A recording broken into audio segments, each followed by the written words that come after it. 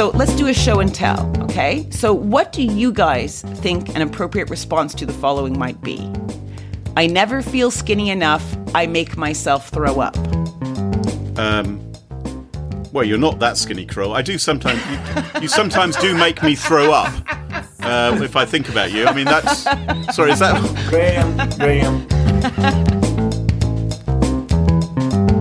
Smashing Security, episode 108. Hoaxes, Who Are We? And Chatbots, with Carol Theriault and Graham Cluley. Hello, and welcome to Smashing Security, episode 108. My name is Graham Cluley. I'm Carol Theriault. Hello, Carol. How are you? What's going on? I'm good. I got a funny story for you, Graham. So I'm doing Christmas cards yesterday, right, for the neighbours, right? Yeah. And I've, got cards for, Mrs. Smith, and I've got cards for Mr. Rogers, right? And my husband starts laughing because inside his card I wrote, "To the man with the juiciest plums." What?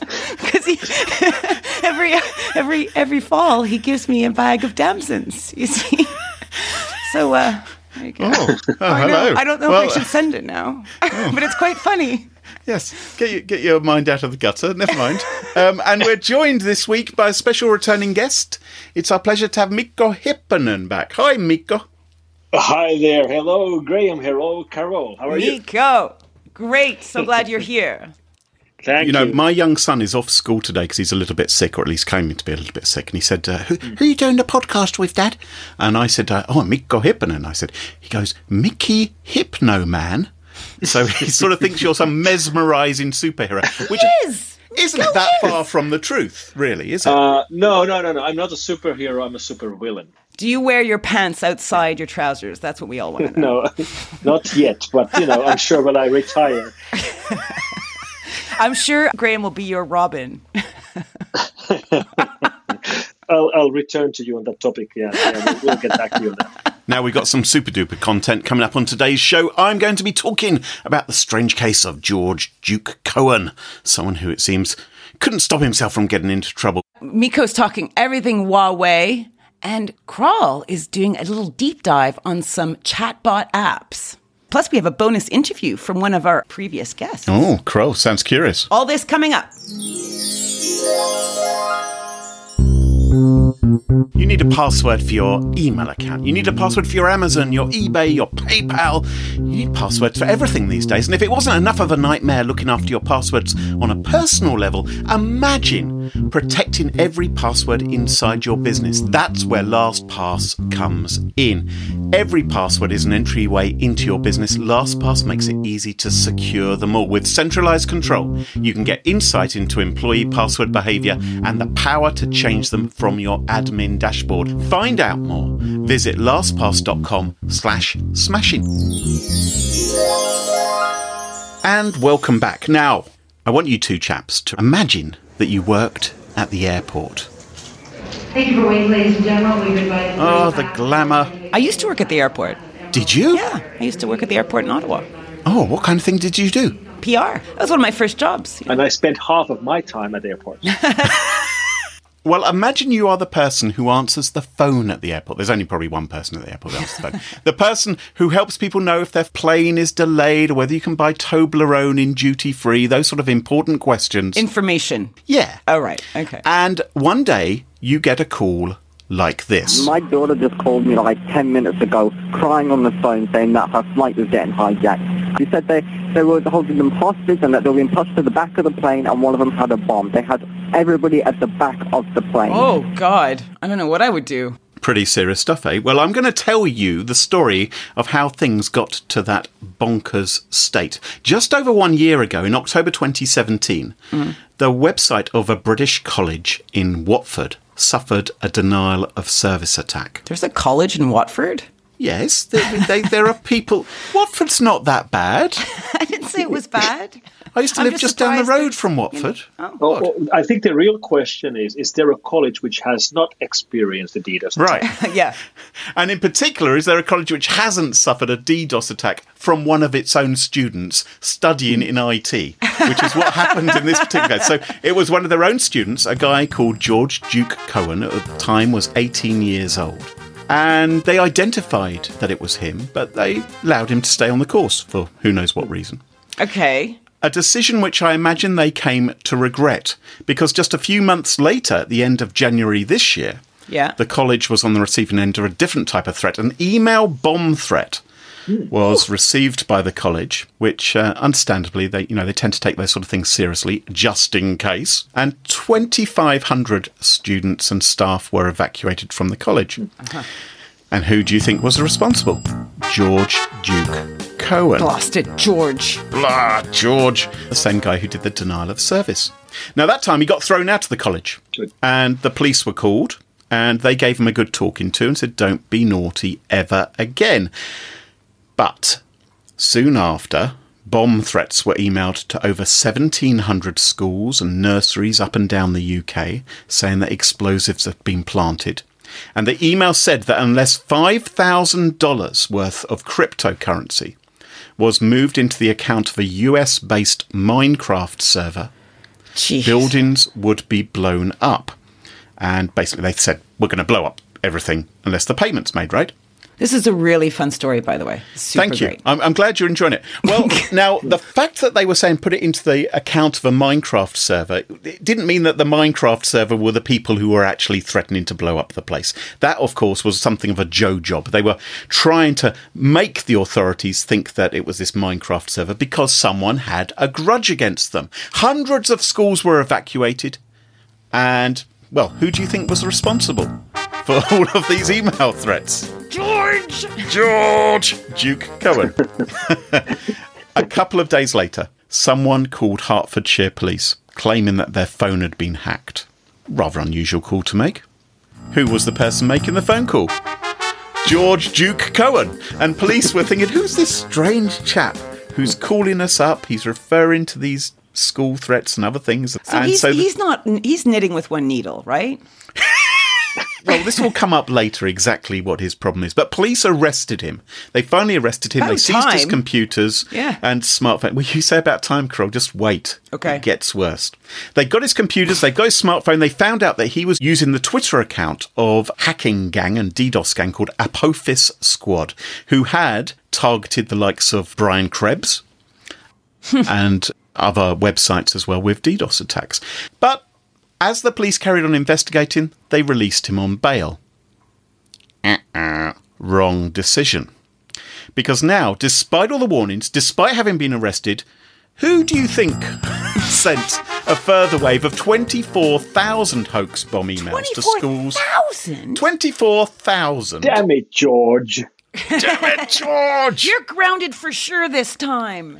And the messages were quite scary. They said, a male student is going to come onto your campus. He will look normal, but inside his bag is a bomb. It's a powerful explosive. You need to put your school on lockdown. We are planning to kill every student in the room. And this is still, and we want you to put money into this Minecraft server? At this point, they're not asking specifically for money. This has been done basically for lols, to laugh. Thanks for the translation. Yes. No, I'm happy to explain. And they were saying that there were pipe bombs hidden, that a car would be driven to students at home time. Really, really unpleasant stuff. But it wasn't hard to work out who was behind it. I mean, Miko's already ahead of us. He's worked out this is George. But Apophis Squad, remember the Twitter account which he was connected with? They claimed responsibility on Twitter. And so, surprise, surprise, the British police arrested George Duke Cohen again. And they put him on bail again while their investigation continued. And there the story ends, and nothing else bad. Oh no, something else bad did happen, because it's at this point that phone call happened to the airport. My daughter just called me like 10 minutes ago, crying on the phone, saying that her flight was getting hijacked. She said they were holding them hostage and that they were being pushed to the back of the plane and one of them had a bomb. A British man calling himself Mike Sanchez rang up San Francisco International Airport claiming that he'd been contacted by his distressed daughter, who was travelling on a United Airlines flight from Heathrow. And according to the man, as we heard, his daughter basically believed the plane had been hijacked and a man was pointing a gun at them. Now, the mobile phone number he gave was almost exactly, but not quite, the same one as his mum's, George Duke Cohen's mum. And the email address belonged to Apophis Squad. So back to your point, Carol. Has he got a complete yoghurt pot on his noodle, do you think? I have no idea. This is a wacky story, so I'm going to say no. Okay. Police arrested George Duke Cohen again. He's now 19 years old, and they made the very sensible decision not to grant him bail again. Okay. He could have faced up to 7 years in prison for what he's done. He's been assessed to be on the autistic spectrum and considered quite immature for his age as well. But in the judge's view, that was no excuse for what he'd done. They said, look, there's plenty of other people who suffer from autism and so forth who lead law-abiding lives. And what you did was just going too far.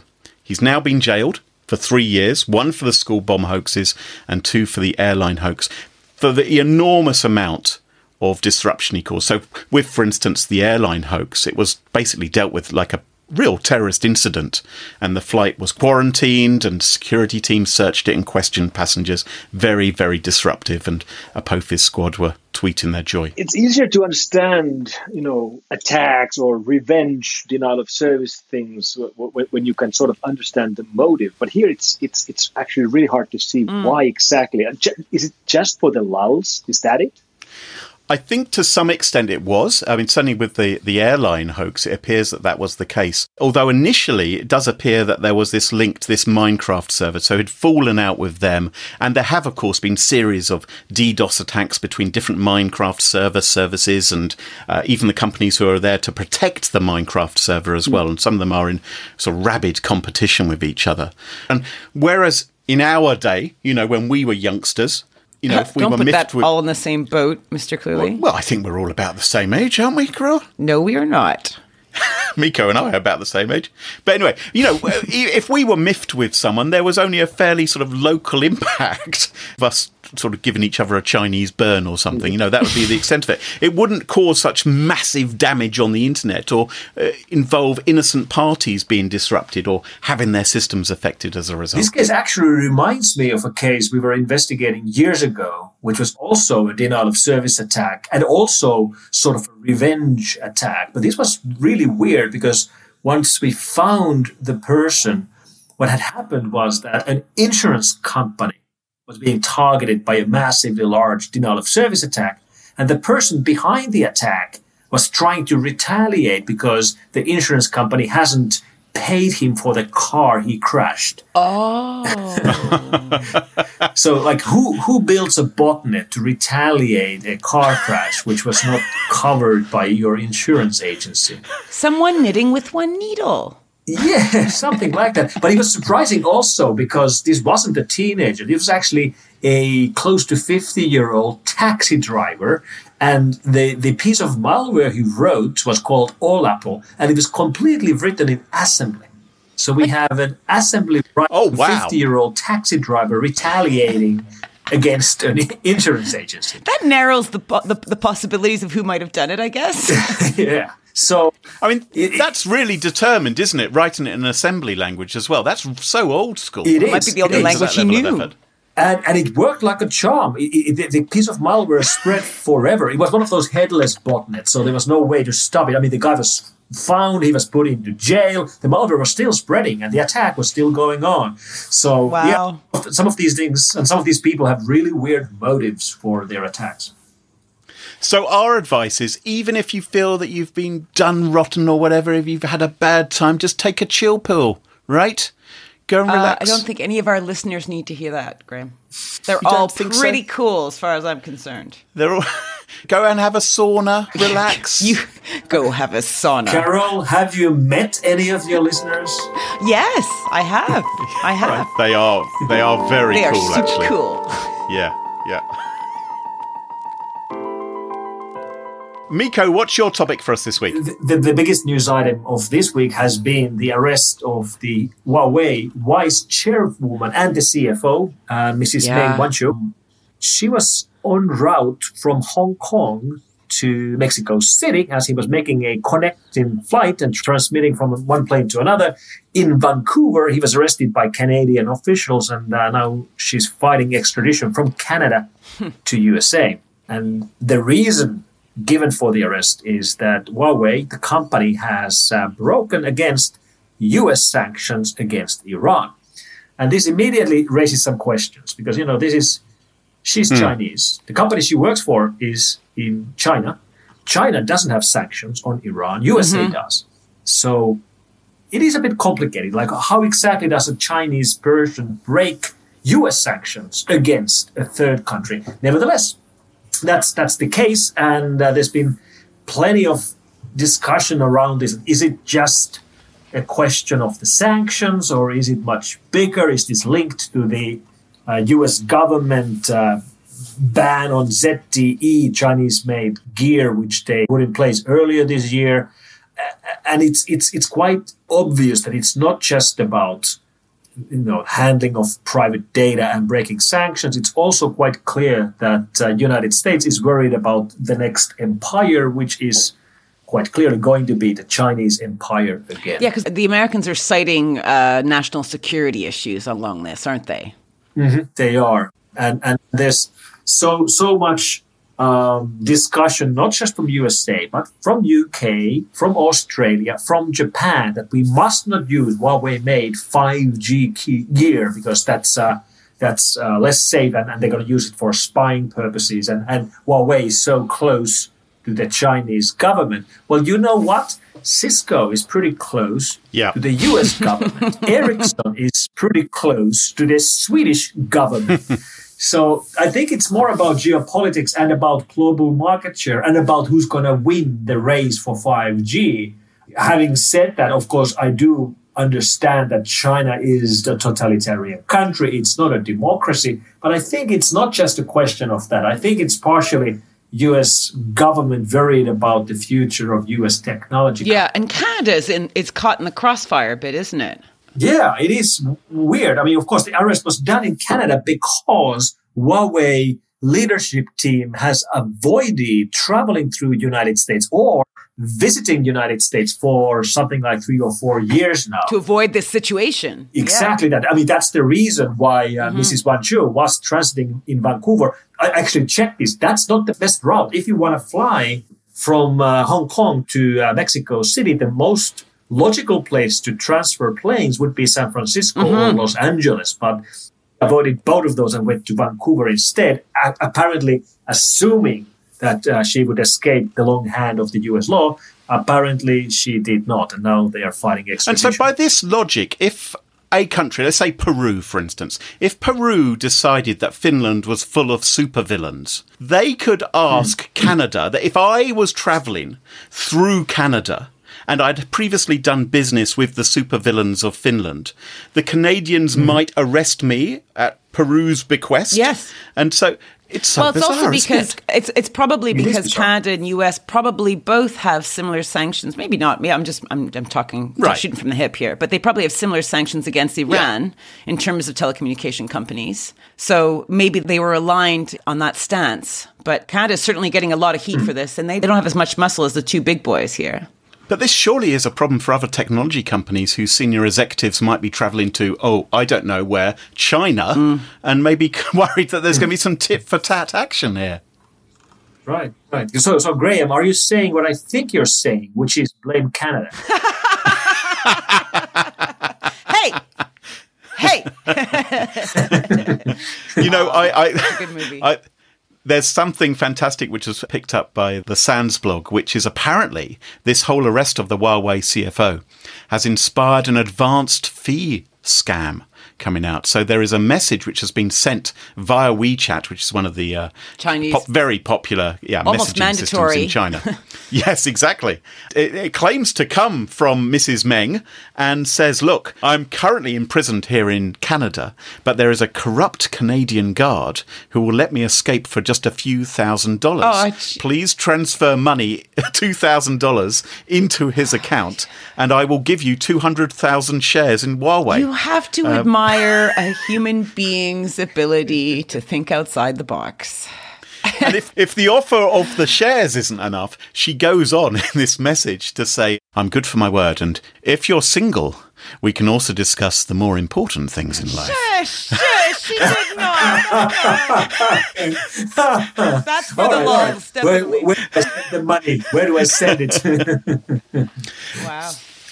This is great, but the topic of the Chinese handling of Western data or snooping on the rest of the world, it has been a hot topic here in Finland as well this week. There's a takeover bid from a Chinese company right now underway, trying to buy one of the larger companies in Finland, which is a company called Amer Sports. Not really a household name, but they do sports goods, and they own brands like Salomon and Atomic and Peak Performance and Wilson tennis rackets. Big names. I mean, very global footprint. Absolutely, yeah. So the thing that's popped up now is that they also own a company called Suunto, which makes sports watches and performance tracking gear, which tracks your location. And they have pretty big services which track people who go jogging, and they are able to publish their locations. You might remember a couple of months ago, there was a big outrage about leakage of information from military bases from people who were using watches like these. Yeah, exactly. So now we have a Chinese consortium buying all this data from one of the largest players in the industry, and it just worries me a little. More than a little, yeah. Yeah. I'm with you. I hate it.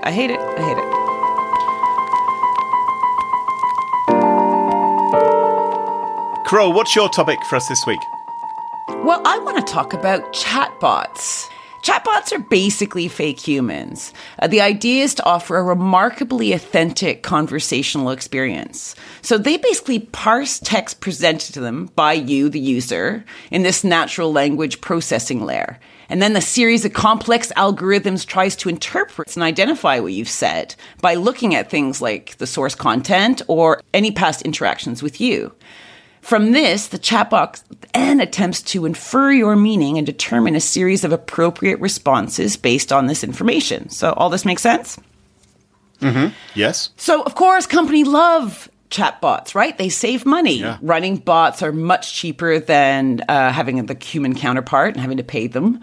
They expand reach, right? One bot can service many, many users at once. And they can ease the whole resource burden. Think of how many times you've encountered a support chatbot. Mm-hmm. They always keep asking, they tell me, welcome to our website. How can I help you? They always reply, you can help me by going away. Fucking off. Yeah, totally. Hey, it just occurred to me, do you think Microsoft's Paperclip, was that the first ever chatbot? Oh. That was so freaking annoying, but... Anyway, I digress. Okay, so investigative journalist and good friend of Smashing Security, Jeff White, wrote a deep dive on 2 advice chatbots that focus on mental health. Now, both these apps were rated suitable for children. Okay? Now, the 2 chatbots that they focused on were Wyza. Okay, so Wyza says on its website, quote, sometimes we all get tangled up inside our heads, unable to move on. Wyza is great at helping you get unstuck. Co-designed by therapists, coaches, users, and AI folk, Wyza lets you set the pace, help where it can, and never judges. Okay? And then there's Woebot. And it kind of says, it says, everybody could use someone like me. Okay. And again, it's sites created by leading experts in clinical psychology and has demonstrated ability to make people happier. Chatbots, are these something which young people will talk to on their mobile phone or something? Exactly. They're typing on it. So rather than having a pal to WhatsApp with, they chat with this. With a bot, with an algorithm, a program that then tries to and it tries to help them with their mental health issues or just make them feel good about themselves, right?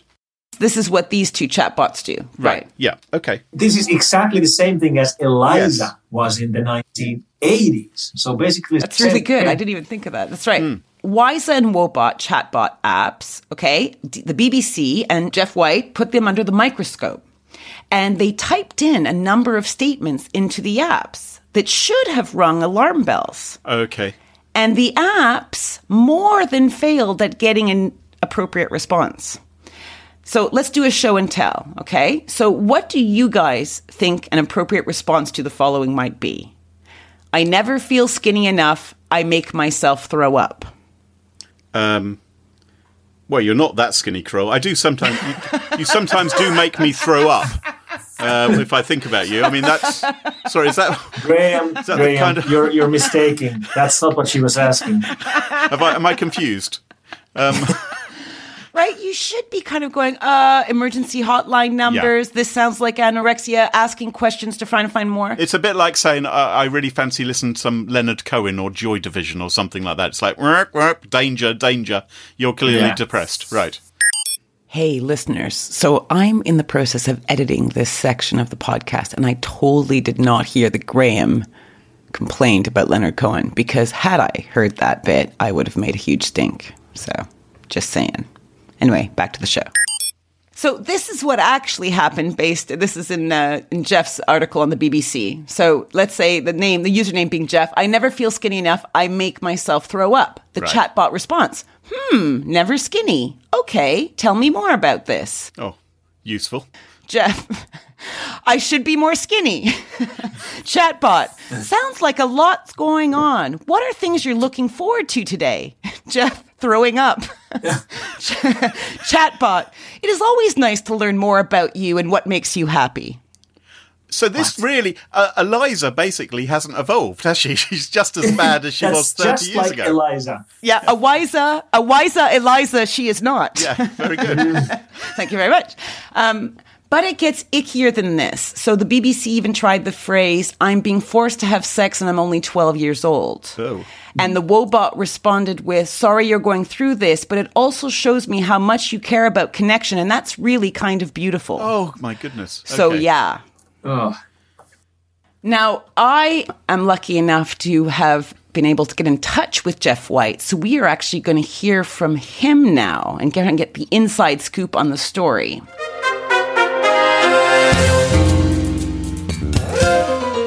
So you've been busy. Yes. I've been looking into the crazy world of mental health mobile phone apps. I know. What tipped you off to this story? Well, I've been researching a series for Audible, the audiobooks people, about artificial intelligence. We are looking at various issues, and one of the issues we wanted to look at was the issue of health and well-being. And I was particularly interested in the chatbots area because it also gets you into this issue of natural language processing, i.e. can computers understand us humans and the way we talk and interact? That's cool. So we went through a few of the interactions that you published on the BBC. How long did it take you? How many did you do? Very few. I mean, really, I did about 6 or 7, I think, on each app. So we're looking, the two apps are Wiser and Woebot, which is, of course, a pun. It's a robot that deals with your woes. The reason those two became the focus for me was that there are quite a lot of digital mental health stuff out there. There are courses, there are meditation guidelines. It's quite a growing area. Woebot and Wiser really are two of the very few that claim to be able to deal with human language as it's typed in freeform text. So you just enter in what's bothering you, and they will pick up on what you need and help you out. Well, they claim to do that. They claim to do that. Obviously, the results indicate a little bit differently. So really, I picked up both the apps, and I just went for half a dozen queries that I thought, particularly coming from a child, would be the kind of things that if an app is doing its job and really, spotting the worrying signs, it should be picking up on those phrases. So it was literally half a dozen phrases and a fairly instant result. These apps are effectively trying to operate as a triage system? I think that's one of the arguments for them. And I really get this argument that mental health support and treatment is expensive if you do it privately, and if you do it on the National Health Service or public services, there's a huge waiting list. I really get that, and so I understand the dynamic behind it, and I think that's a reasonable explanation for trying to do these things. I think for some people, this kind of therapy in this kind of way, through these kind of apps, is probably fine. It's just that when you say triage, who's going to do the triage? The apps, at no stage that I saw, other than one brief occasion, the apps didn't say, well, hang on, I'm in over my virtual head here, you have to go to see a human. One of the apps, Wiser, when I mentioned a query about coercive sex, said, maybe you should see a psychologist about this. The other app, Woebot, when I talked about self-harm, very quickly said, look, you need to call the emergency services. So there were a few occasions when the apps said, quite clearly, yeah, look, you need to go see a human. But in the vast majority of cases, I couldn't see how the software would know when to say, hang on, we've been talking about this for weeks, you're not making any progress. Really, you need to see a human. I get the feeling they're not quite at that stage yet. So yeah, they are a form of triage, but you have to make your own decision. And for vulnerable people, I'm not sure, at what stage they'd reach where they get to that decision. And you wrote that some of them were recommended by the NHS. Yes, one of the apps, Wiser, has been recommended by North East London Foundation Trust, NHS Trust, who said, look, we did a lot of testing with our clinicians, with child users. They are doing more testing as a result of the feedback that we got from the app, so they are looking again at this. They also made a good point and said, look, young people will use this technology anyway, so we are just trying to sort of get ahead of the curve. There is a whole section of the NHS website where they look at different apps and they recommend different apps for things like meditation and phobias and so on.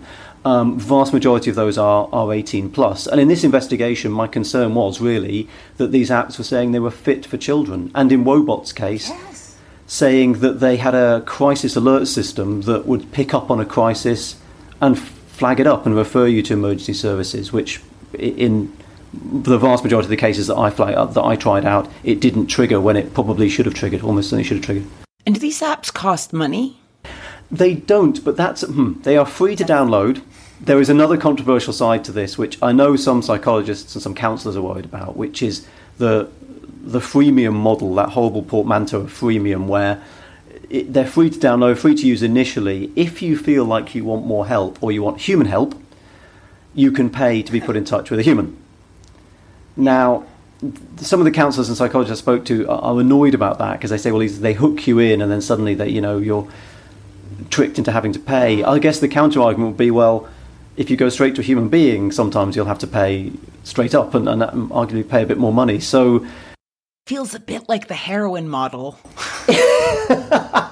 There is an element of that. However, you could argue, well, look, the investigation I did was about the automated side of these apps. You could say, well, at least if there's an option to pay to speak to a human being, if the app is completely failing to understand what you're saying, at least there's a human being possibility there. I also don't like the idea of what they're actually doing with that information. I mean, are those chats logged? If it's free, you don't really have a leg to stand on. They, from looking through, my brief look through the terms and conditions, they are quite hot on that, and they're quite present about that. So these, the whole point of it is really it's an anonymised service that doesn't go any further. Wobot initially went through Facebook Messenger, which there was some concern on Twitter, and I can understand where that's coming from. Wobot is no longer; it's now within the app, and they are quite clear that this data doesn't go anywhere. They're not, as far as they say in their T's and C's, sort of mining this for insights. Now, in the app, is there a button that's like report this response is ridiculous or inappropriate or? Not that I found. It's certainly, if it is there, it wasn't easy to find. So I was obviously relying on screenshotting these things and sending them through to the companies concerned. What did they say when you pointed out all these problems? They, in fairness, both Wiser and Wobot responded fairly promptly. In the case of the actual specific phrases that I typed in, they have both said we are going to address that, we are going to make sure the responses are more appropriate and that the crisis system flags them up if they need flagging up. Wobot has now introduced an 18 plus age check and is now adults only, so it's no longer for kids. Wiser said they're going to release an update, I think, early next year, which is going to address some of these concerns, and they're also going to do more testing. They work with a clinical safety officer, I think is the title, and so they're going to do more work to make sure the responses get flagged up. Wiser said, look, if it had been a different set of circumstances, you would have got a more appropriate response. But as I say, certainly in the tests that I tried, that the response was frankly insensitive, and for the child protection experts I spoke to, very worrying indeed for them. Yeah, I mean, I'm surprised with Wiser's response that they want to stick with promoting this app to kids over 13. Wiser's response, generally to the queries that I had, was extensive. Wiser have done a lot of testing with this, as I say, with the NHS Trust they've worked with. They they really are full on for helping children's mental health. They see that as their role. They believe they're doing enough testing to make this clear. What sort of worries me a bit is, I can keep telling them, look, I typed in this phrase and I got this answer and that's not good. There's just an infinity of phrases that are so nuanced. I wonder whether the software will ever be able to catch all of them. Wise's response, though, was to say, well, look, as long as we don't cause further harm, we know the software's not going to spot every worrying response, but as long as it doesn't give an answer that says yes, go for it when you type in you want to do something damaging to yourself, that really seemed to be their kind of bottom line. Well, Jeff White, this piece of investigation was great read, and it looks like you made some changes. So they have some age limits now on the Woebot app, thanks to your research. So that must feel good, and hat tip to you. Thank you very much. Good to speak to you.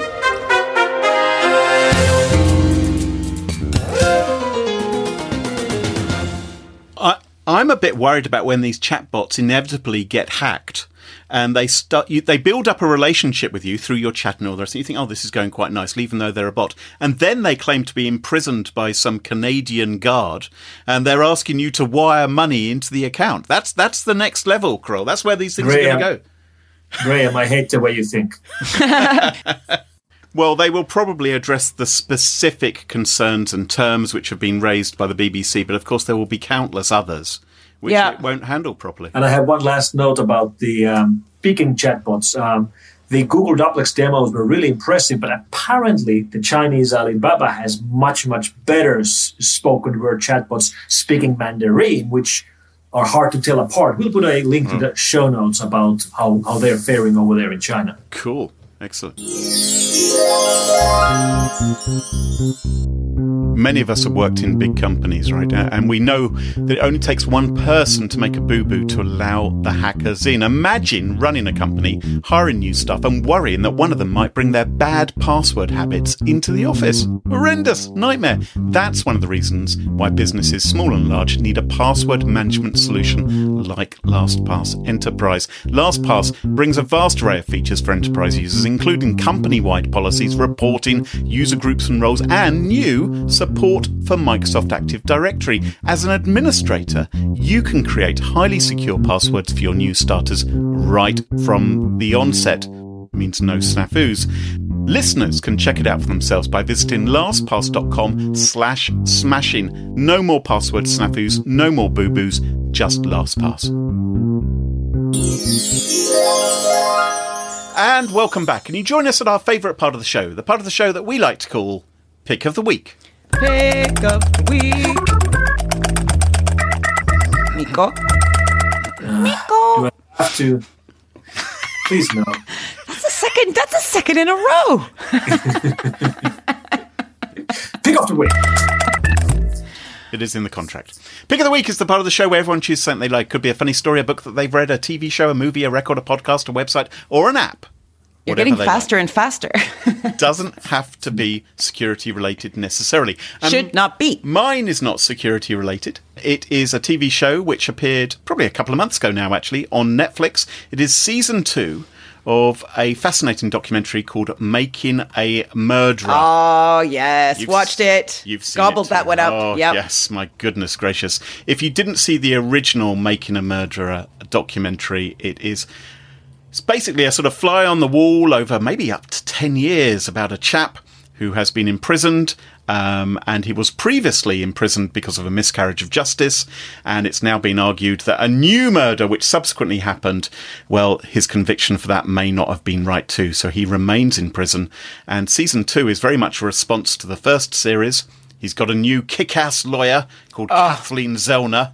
I loved her. What did you think of her, Carol? She is pretty much the most amazing character I've seen for a long time. I love that people like her actually exist. I mean, I sort of was reveling in her character, but yeah, she's like the real Cruella de Vil. There is a bit of that about her, but she's clearly got a finely honed mind, and occasionally you just think, my goodness, the level of detail that she's gone into and putting this case together to try and get this guy off the hook. I'm not going to give you any spoilers, but I really recommend season 2 of Making a Murderer. Isn't there a podcast that basically analyzes every single episode and talks about how maybe she may have got things wrong? Yes, there is a podcast from the other side, of course, because naturally law enforcement in the States believe that they got the right man. And I can't remember, I think it's something like Unmasking Making a Murderer. I can't remember the name of it. If I find it, I'll put it in the show notes as well, if you want to listen to that podcast, which argues the alternative point of view. But I'd really recommend it. Whether you think they're on the right trail or not, it's a superb documentary. Watch series 1 and then check out season 2 as well. Mikko, what's your pick of the week? Well, it's quite obvious what it has to be this week, because this is the week when Doom, the game, turns 25 years old. And I my gosh. Very well when it was released. I actually had the pre-release versions already. I had the alpha, I had the beta, and then I had the final release version, which is now exactly 25 years old.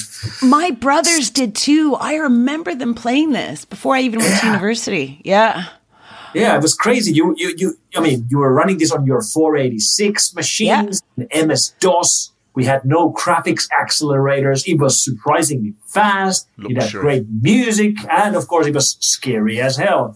So, how many hours do you think you devoted to Doom in your life? I probably months of my life I spent playing Doom and Doom 2 and all of that. And then I spent a lot of time making a map of our office in 1994 into a level in Doom. No way. Yeah, absolutely. We had this WAD editor. That's where the map files for Doom. So you could make your own levels. It was open in that sense. And in fact, they actually open sourced the whole game fairly early on. So that's why we had so many modified versions of Doom, and we had Doom running on ATMs and credit card terminals and watches and everywhere. Yes. It is such a seminal I had no idea. in history. And we're going to put a link to show notes on how you can actually play the original shareware version of Doom inside your browser on your Windows or Mac laptop. And I just played it an hour ago. It's just like the real thing. Everything works like it did in the original one. It's highly recommended. So, what a bonus giveaway! I feel like I've really missed out, because I think I've probably played Doom for about 12 minutes. Grim, honestly, you wouldn't be able to play longer than that. You'd get all dizzy and you'd have to lie down. I do. I did play Wolfenstein 3D for longer, but I got all motion sickness and it's like, oh, crumbs, I need a fizzy drink. This and Minecraft and games like that, I can't cope with. I've known you too long. I need 2D games. Yeah, wine. I can't cope with a 3D world, Kroll. It's too complicated. I think the best example on how important Doom was at 1993, 1994 was that I was already working inside F-Secure at the time. We were much smaller, but I was in charge of our IT department at the time, which was one guy, me, which means I created the master images, which we copied on every computer we bought. And that master image was running MS-DOS 5 with Windows 3.11 for workgroups. And when it would boot up, it would actually boot up to Doom. Every machine would default run Doom. And if you didn't feel like playing, then you could hit exit and go back to MS-DOS, and then you could boot up Windows if you fancied Windows. But, I mean, if you had a power outage, every machine rebooted, and every machine would be playing Doom. You see, kids, we knew how to have fun in the old days. And amazingly, his company has survived and is still going strong. Maybe that's why. That's why. You know, maybe that's why. But for certain, our computers are no longer booting by default to Doom. Carol, what's your pick of the week? Well, my pick of the week is a podcast. And actually, I think I may have showcased this pod before. So if that is the case, I am not going to break pick of the week rules. I will select a specific episode from this said podcast. So the podcast is called Love and Radio. This is a podcast that weaves curious people or situations into really beautifully edited pieces of art. Really, it's edgy. It's sometimes a little bit fruity. It's sometimes incredibly shocking, upsetting. And it's sometimes real and sometimes fiction and sometimes a mix of the both. It's kind of, they're not always straight up with that. So you just have to see it as art. Anyway, to me, it's the perfect I can't sleep, but I need to calm my brain type of podcast. Now, the podcast episode I wanted to feature is called Points of Egress by Love and Radio. Love and Radio is part of the Radiotopia family. Graham, I think I pointed this one in your direction, did I? You have, yes. Now, without giving anything away, because there are a few twists and turns in this episode, did you enjoy it? I did enjoy it, yes. I'm always a little bit cautious when I check out your picks of the week and your recommendations. Sometimes they don't completely work for me, but this was very good. Even though it didn't have anything to do with chess or Doctor Who, it was all right. It didn't have anything to do with chess or Doctor Who. My three favourite topics. Yes, exactly. Despite that, I was still interested. It was about a girl who found her boyfriend's journal. Yeah, and she assumes. And his and she assumes he really digs her, but then reads a few of the diary entries, and it shows something entirely different. And the girl then contacts the show host and basically starts sharing bits of his diary. Take a listen to this. So do you mind if we sort of check back in a few weeks and sort of see how things are going? Yeah, sure, of course. And I just had this idea, and I'm just thinking out loud, but I'm just wondering if there might be a way that like maybe I could interview him as well. Is that something you'd be comfortable with? Well, I mean, you wouldn't tell him that I've been reading the diary, would you? No, of course. I just want to get a better sense of kind of how he's experiencing it. I mean, he is the other half in this equation, you know? Yeah. Again, like if you don't feel comfortable with it, like don't worry about it. Okay. Yeah. I think that would be okay. You got me interested. I will check this out today. Yeah. Okay, cool. Do see. Yep. Oh, good. And listen right to the end. To the end. Anyway, so that's my pick of the week. Enjoy it. It's Points of Egress by Love and Radio, a wonderful episode of the podcast. I have to say, I particularly enjoyed the Points of Egress bit when that actually comes up in the show. That made me chuckle.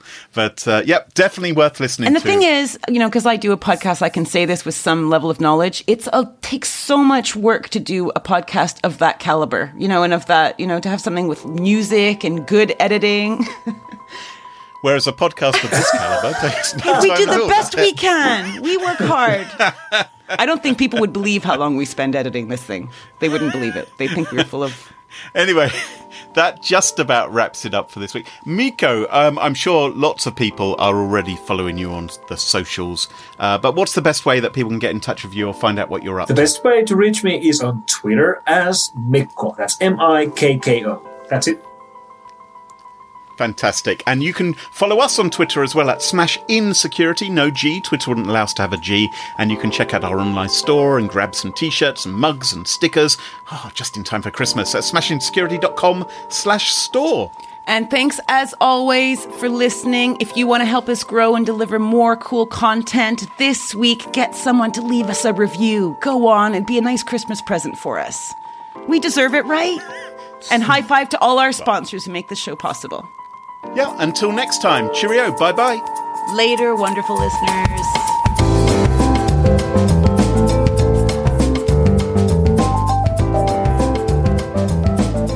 Rock and roll, boys.